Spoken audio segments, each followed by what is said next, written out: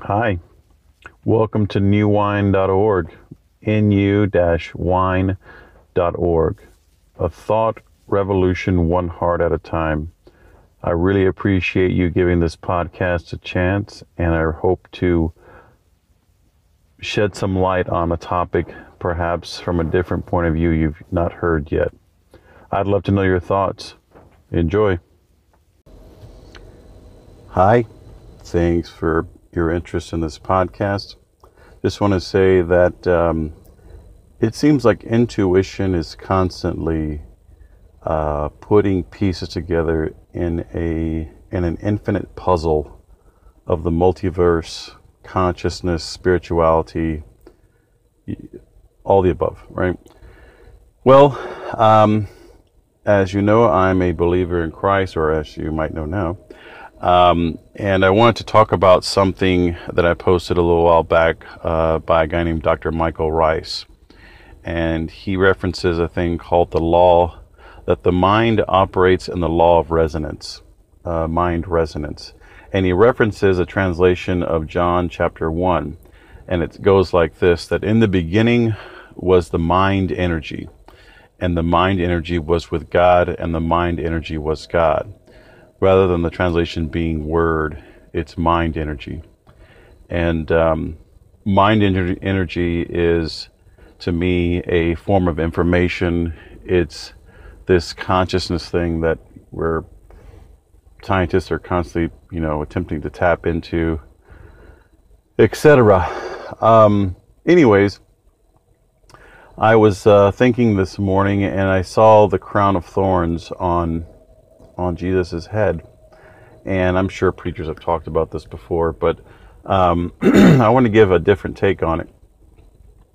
What he did, I think, because it says in Corinthians, maybe a few other places, but it says that, but we have the mind of Christ.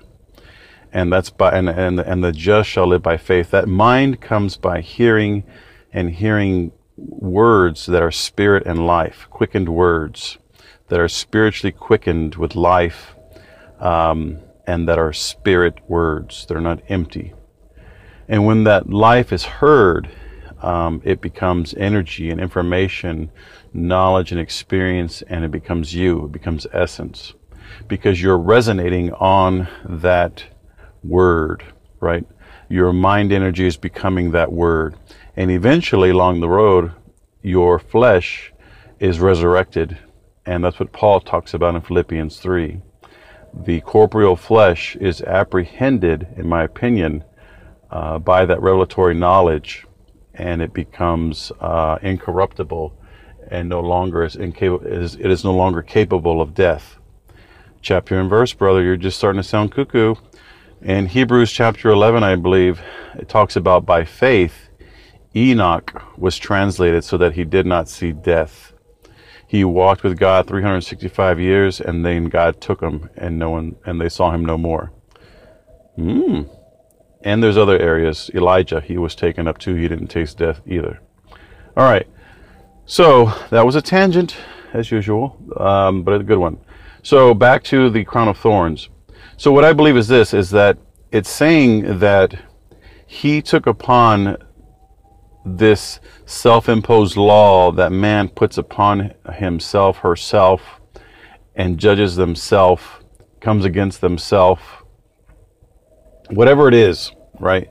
And or man says, I don't need God. I'm independent. I'm self-righteous, and on that other side of the spectrum. Like the Pharisees in the Bible, right? They were so legal. They're like, you can't even heal a person on the Sabbath. Or you can't even eat certain things and stuff like that. That's ridiculous, right? So, what did he do? That to me is symbolic, symbolic, but actual, the completed work by him, Christ, Yeshua. He took upon that curse in the mind, and because the law of mind resonance was taken away, the resonance that we could have through energy, through Zoe life energy, was no longer available. And so putting that crown of thorns took that curse. And so now man, woman can have a relationship with God, and it's by revelation, and our brains operate in this thing of resonance. A guy named Donald Hoffman I've been listening to. I don't agree with everything, but that guy gets pretty deep. Essentially, he's referring to resonance. And what he says is that he talks about fitness payoffs. When I see something in what I perceive as reality, there's a fitness payoff. I need to eat that apple. It's going to, the nutrition's going to help me feel better. There's a fitness payoff. A mate seeking another mate to procreate, right? To pass on the healthy DNA to reproduce and to evolve as a species, right? So, so where am I going with that? Essentially, the reality that's perceived is not necessarily the reality behind the scenes. He talks about this beetle in Australia, and the male beetles have wings and they go fly around looking for their mate. And ironically, the pubs in Australia have these shiny beer bottles that look very much like the females, and so the males were trying to mate with the beer bottles, and the species was affected. And so they had to change the bylaws on the trash and stuff like that to save the species of the beetle. True story. So what that says is that the fitness payoff by the perception of the observer is not always the real perception. And Jesus died for that.